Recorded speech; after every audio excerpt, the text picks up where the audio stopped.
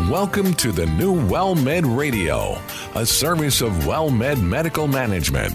Over the next half hour, WellMed Radio will educate you about the health and wellness of adults everywhere.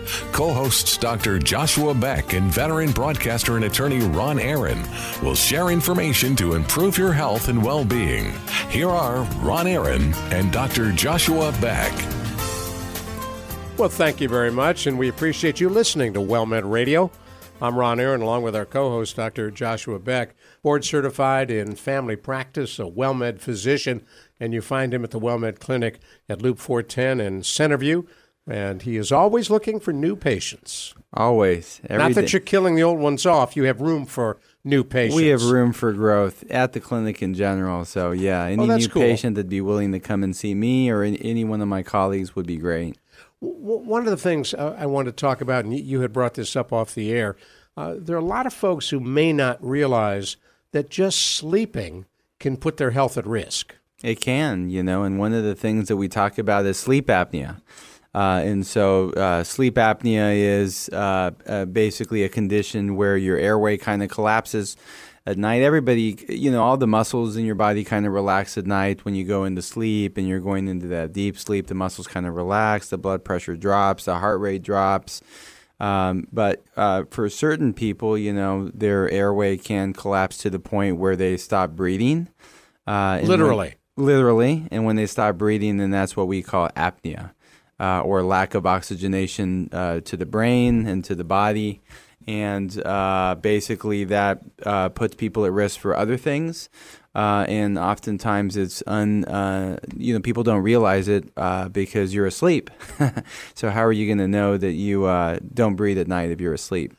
Don't we have an autonomous system in our little brain that says, hey, whoa, you need to be breathing? We do. And in layman's terms, that's called snoring. So yes, that is when your brain realizes that you're not breathing, and it sends a signal, to the muscles in your in your neck and your airway to make you kind of make the muscles come awake, and then you breathe, and that's the snore that you hear as the muscles are kind of vibrating back and forth as your airway opens up to allow the oxygen to come in and allow you to breathe. And oftentimes you find out through significant others. Because all they hear all night is snoring. And do they know when you're not breathing? And so that's the other thing. So, with apnea, with sleep apnea, which we're talking about, there's a triad that we usually, the triad of symptoms that people watch out for to suspect sleep apnea. And the triad is usually snoring at night, which is usually the first thing that, people hear because they hear it from their significant other, their spouse or, their wife or husband or significant other or, kids or whoever it may be. And the other two parts to that are fatigue, daytime fatigue, so being tired throughout the day, it's more than normal. Not doing any exercise and you're just feeling, slumped over and you feel like you can suddenly fall asleep. And oftentimes it's so bad that people will just fall asleep. They could be sitting in a chair at the doctor's office waiting to go in to be seen, or they could be sitting somewhere waiting, for whatever. And all of a sudden they fall asleep. And then the third part of that is apnea. So apnea is where you stop breathing. And oftentimes at night, if you wake up, you were snoring and you wake up and you're kind of gasping, and that's how you can realize that maybe you're having an apneic episode, or maybe your significant other or somebody in your household will recognize and say, hey, you stopped breathing for a little bit because, I couldn't fall asleep because you kept snoring. And so I was watching you and I see that you stopped breathing. And so, yes, so that's the triad, the daytime fatigue, snoring, and apnea. And how dangerous is sleep apnea? And so apnea in and of itself is not the problem. The problem is the effects that it has for the body. And so there's, immediate risk. There may be an immediate risk, so the problem here is that, you stop breathing, so your body is not doing the oxygen, the carbon dioxide exchange through the lungs. And so you're getting this buildup of carbon dioxide, which is basically the byproduct of, the chemical exchange in your lungs that brings in oxygen as you breathe, and then you exhale CO2 or carbon dioxide. So you get this buildup of CO2 which, your body wants oxygen, right? The red blood cells want oxygen to carry those to all the organs in the body, including the brain and the heart. And so, there is a potential immediate risk, I guess you could say. Not immediate because it's not something that happens from one day to the next, but there is that risk of a heart attack, for example, due to the stress. But the primary problem with sleep apnea is the long-term risk. So the risk of, hypertension or high blood pressure, increased risk of heart attack or stroke due to the strain on the body from the lack of oxygenation. There's an increased risk of obesity. If you are obese, then this puts you at an increased risk of having sleep apnea. Why? Because of that airway, because the airway will collapse because of the fat around the neck. And so, when the muscles relax, then they can't really hold up, the adipose tissue that's around the neck. And then the airway tends to collapse. People with, that are obese tend to have a larger neck. And so it's more muscle and it's more mass to collapse at night when the muscles relax.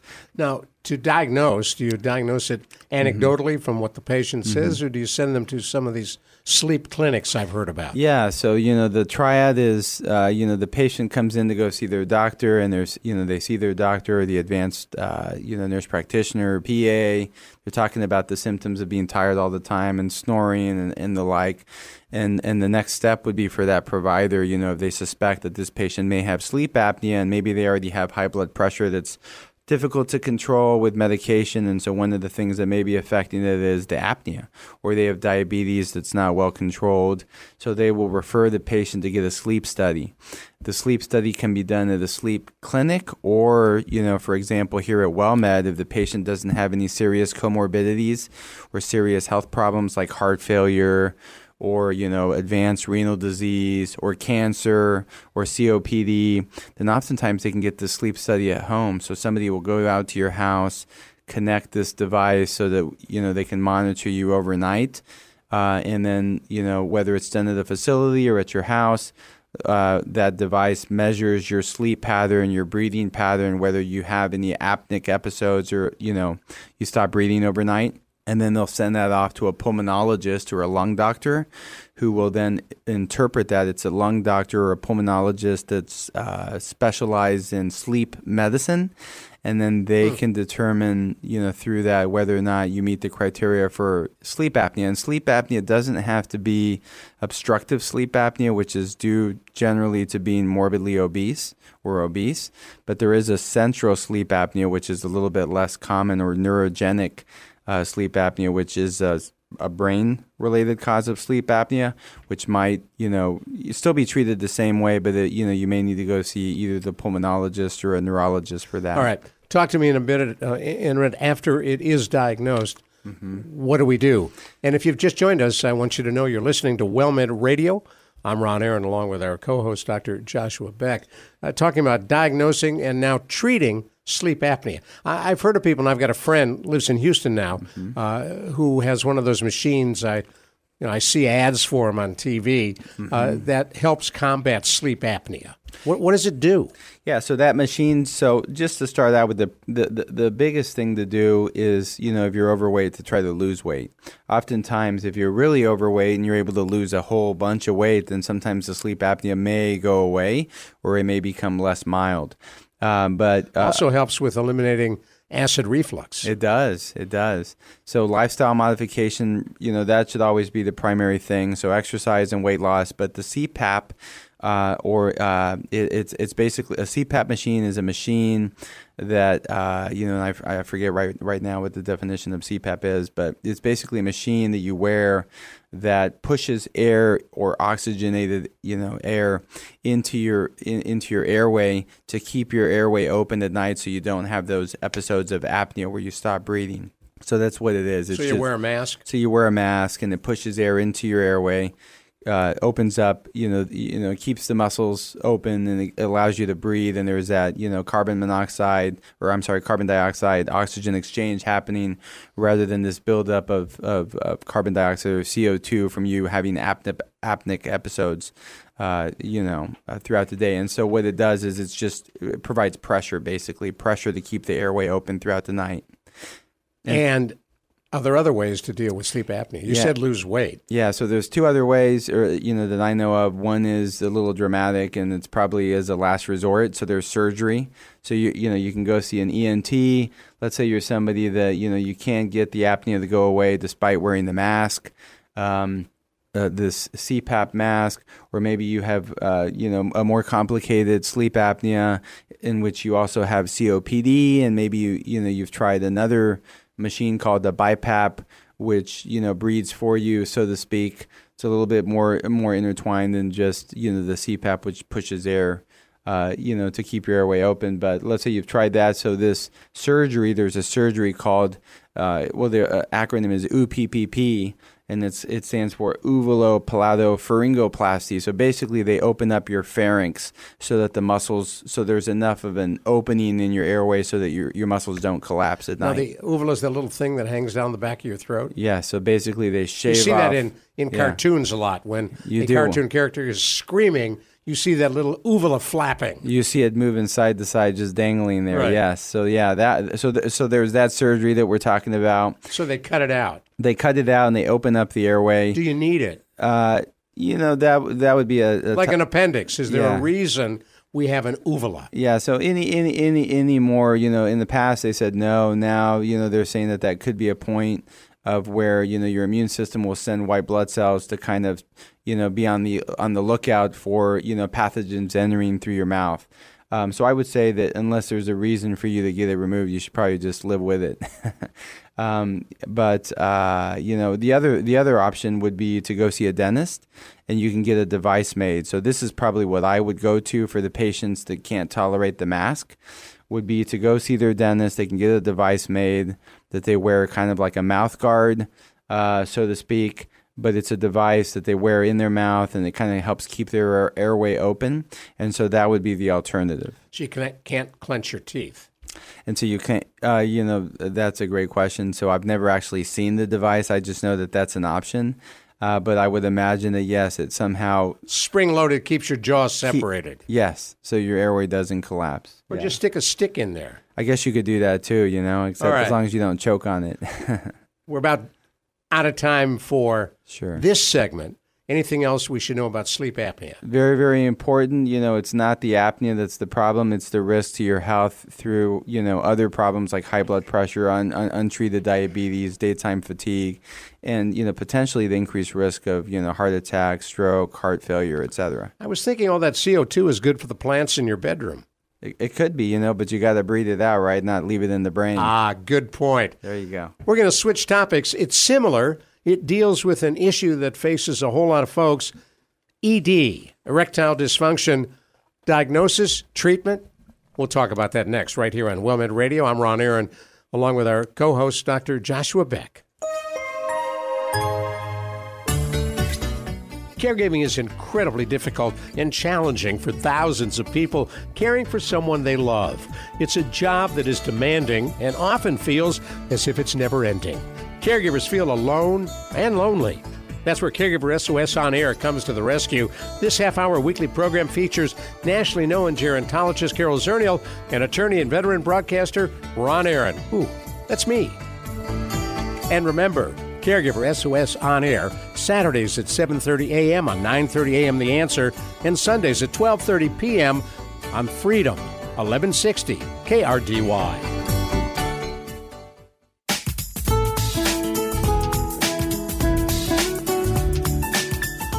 Sometimes you find the neatest things out while we are here off air, and I'll share that with you in a moment. I'm Ron Aaron, along with our co-host, Dr. Joshua Beck. You're listening to WellMed Radio, and before we jump to ED, you mentioned something to me off the air. When I was a kid, if you had tonsillitis, your little tonsils were infected, boom, out they came. Automatic. I mean, out they came. They don't do that anymore, you were saying. Yeah, so, the tonsils, for example, a lot of people get surgery, and get their tonsils or the amygdala removed due to recurrent strep throat. But, the tonsils will enlarge and, the amygdala, will enlarge, with infections, so there could be other infections that you can get, viral infections, and they may enlarge for that, viral causes of a sore throat. And so the tide has shifted, so to speak, there's surgery shouldn't be the first option, unless you're getting recurrent strep throat, because these, the tonsils or the amygdalas may, have an immune response, and so they may be a point of, the body knowing when you ingest something or you get exposed to a virus. And that may be a good place to start, so that your body will say, hey, we're recognizing that there's a foreign pathway or a virus or a bacteria that's coming, and it may be a way for the body to recognize that and fight that infection off early. And so a lot of times, now we'll hold off on doing any kind of, surgical removal of the tonsils unless somebody's, getting strep throat every month, for example. So no rush for tonsil transplants. Not at this time, no. Just curious, because mine were taken out. Yeah, when they start growing them on petri dishes, then there may be an option for that. Now, for those who are listening who may be on the tonsil question, who are males, who are in their 50s, 60s, 70s, 80s, 90s, who are struggling with erectile dysfunction, can't get an erection. One of the things folks say, Dr. Bick, is, hey, look, folks don't have sex in their 70s and 80s anyhow. Why worry about it? I don't have any concrete numbers, but I know I've read studies that say that, that's not true, and as you get older and the kids are gone, and there's more time, after you've been, outside, planting the flowers and stuff like that, maybe there's a little bit more time to be active, right? Not to stereotype that every old person Not to stereotype, plants. exactly, Right. But, or the bridge club or whatever, but, they actually say that that's not true, in the golden years or, the later years, I guess, as you get a little older, people still, have sex, and so, erectile dysfunction is a common problem amongst, a large group of men. What causes it? And there could be a number of causes, Well, maybe give us the ABCs on erections first. Yeah. What does it take for an erection to happen? Yeah, so an erection, is a stimulus, that sends a signal to the brain, that sends a signal to the penis, to engorge or fill with blood. There's a release of adrenaline, there's a release of testosterone and hormones that rise that cause the erection to happen, but it's basically an engorgement of blood. So when there is a problem with either the circulatory system, so that you can't get enough blood flow to the penis to get the erection. Well, people with diabetes might have that. Exactly. Yeah. So people with diabetes. So as we were talking about, like what causes it? Well, there are a number of things that can cause it. Obviously, there are psychological causes. Over anxiety or stress. Can I perform? I can't perform. What do I do? Exactly. Yeah. So that that's one, and so there's an avenue to treat that. But when we're looking at anatomical causes and issues with the erection itself, it could be a lack of hormones. Men with testosterone deficiency, men with various congenital ailments, or maybe they've got some kind of adrenal disease that predisposes them to have a decreased amount of hormones that triggers it. But yes, diabetes would be a main cause of erectile dysfunction. Hypertension could be another one. Another one could be peripheral vascular disease, where you have too much plaque buildup in the arteries that go to the penis or the heart. People that have had multiple heart attacks probably have plaque buildup throughout their body, including the penis, and that could be a reason for a lack of blood flow to the penis. Yeah, but nobody wants you going in there with a roto-rooter. Yes, they typically don't do that, or at least not that I'm aware of, but... For those who may be struggling with erectile dysfunction, is this one of the issues you as the provider that may come up as they're leaving the office, the exam room? Oh, by the way, doctor. Yeah, so I think the main thing here is a lot of people have a stereotype where they don't want to bring it up because it's a very personal issue. Oftentimes, for example, I have, a scribe that's in the room. Sometimes the scribes tend to be, female. Now, for those who don't know, lots of doctors now use, as in a courtroom, someone who's taking down what's being said, and that could be a male, could be a female, but they're writing everything down. Exactly, and so the problem is that sometimes that makes people uncomfortable and they don't want to bring it up, or maybe, they're just conservative and, people don't talk about, erection problems, or maybe they're ashamed or guilty because of it.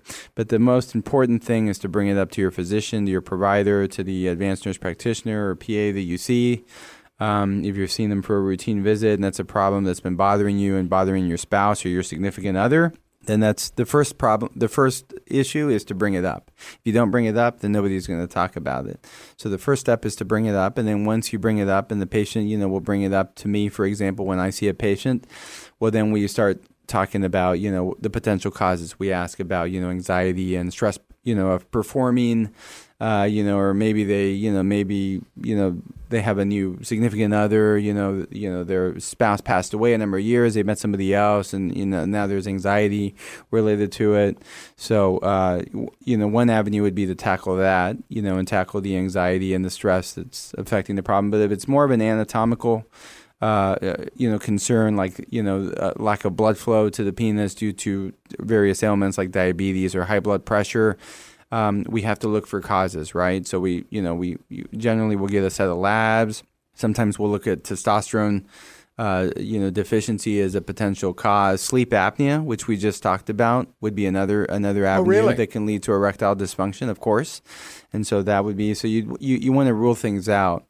And then once you come to the conclusion that, yes, this may be related to your uncontrolled diabetes or your uncontrolled high blood pressure or your sleep apnea, or whatever it may be, and you try to treat that and you still have a problem, then there are other ways to go about treating erectile dysfunction. But it is something that's potentially, treatable.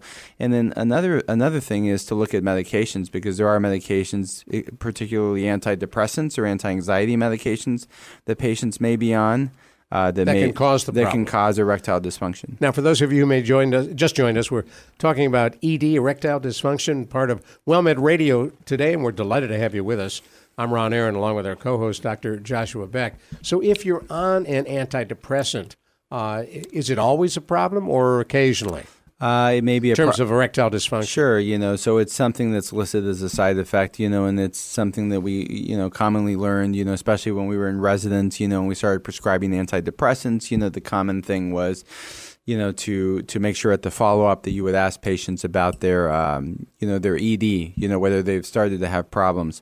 So it may not be a problem for everybody, but it may be a problem for some. So when it is a problem for some, you could try to switch the antidepressants, you could try to decrease the dose, or you could try to add an agonist, another medication to kind of help combat that, especially if they're still having symptoms of depression and anxiety, rather than just increasing the dose and making the problem worse. So the first step would be to look at the medications and make sure that there's not a medication that's causing the problem, and then you would want to look for secondary causes. Now, I also want to emphasize that while it's a, quote, male problem, she or the significant other is affected as well. Yes, and oftentimes, or at least in my experience, it's not the male that brings it up. It's actually, the husband and wife or, significant other will be in the room and will kind of nudge the patient and say, hey, didn't you want to bring up such and such topic? And oftentimes that's the way it comes about. So yes, it can put a strain, on the relationship. And so oftentimes it's a problem for both. Now, you cannot watch TV or listen to the radio these days without an ad for either Viagra or Cialis or one of the other medications designed to treat erectile dysfunction. The ads are everywhere. Do those meds help? And so that's the problem. The problem is that you see all these ads, and the medications tend to be very, very expensive because they do help for the majority of people. So obviously there are potential side effects to these medications and things to watch out for, but they tend to be, at least in my experience, they tend to be, for most people, effective. And so what do? They help increase, blood flow to the penis by dilating blood vessels, which allow people to get an erection. Now, does that not affect blood flow to the brain as well? I'm sure it does, and I'm sure you're more alert and more awake at the time. But yes, so this, it doesn't just, it helps kind of in general, increase blood flow and blood circulation. It is effective, but yes, the problem is that for a lot of people, it's too expensive, and so they can't afford it. And so that may be an option. Coupons may be an option, or looking for alternative treatments. That's not the only option. What are some of the alternative treatments? So alternative treatment would be a penis pump. Would be another option. Sometimes, I'll see patients, they can't afford the medication because their insurance won't cover it. So I end up referring these patients to a urologist. Some of the other options would be, a pump. And then an alternative option to that would be sometimes there is an injection that can be done to stimulate erections. It's an injection that oftentimes nobody wants. It's an injection in the penis. But this would be something you would talk about with your urologist. Obviously, if you have a testosterone deficiency problem, sometimes that may correct it. So for the injection, you have to do it yourself before sex? Pardon me while I shoot up. Yeah, so that is not one that I'm well-versed at knowing, but that would be a discussion they would have with the urologist when they see the urologist. I'm not sure what, exactly what, how that works. But bottom line, 30 seconds left. Mm-hmm. There is help. There is help. There is always help. Step number one is to realize that you have a problem and bring it up to your doctor, because otherwise, we can't help. Thank you. Dr. Joshua Beck, co-host. I'm Ron Aaron. You've been listening to WellMed Radio, and we're delighted to have you here every week. Thank you for listening to WellMed Radio, a service of WellMed Medical Management. We welcome your emails with suggestions and comments on this program at radio@wellmed.net. And please be sure to tune in next week for another edition of WellMed Radio.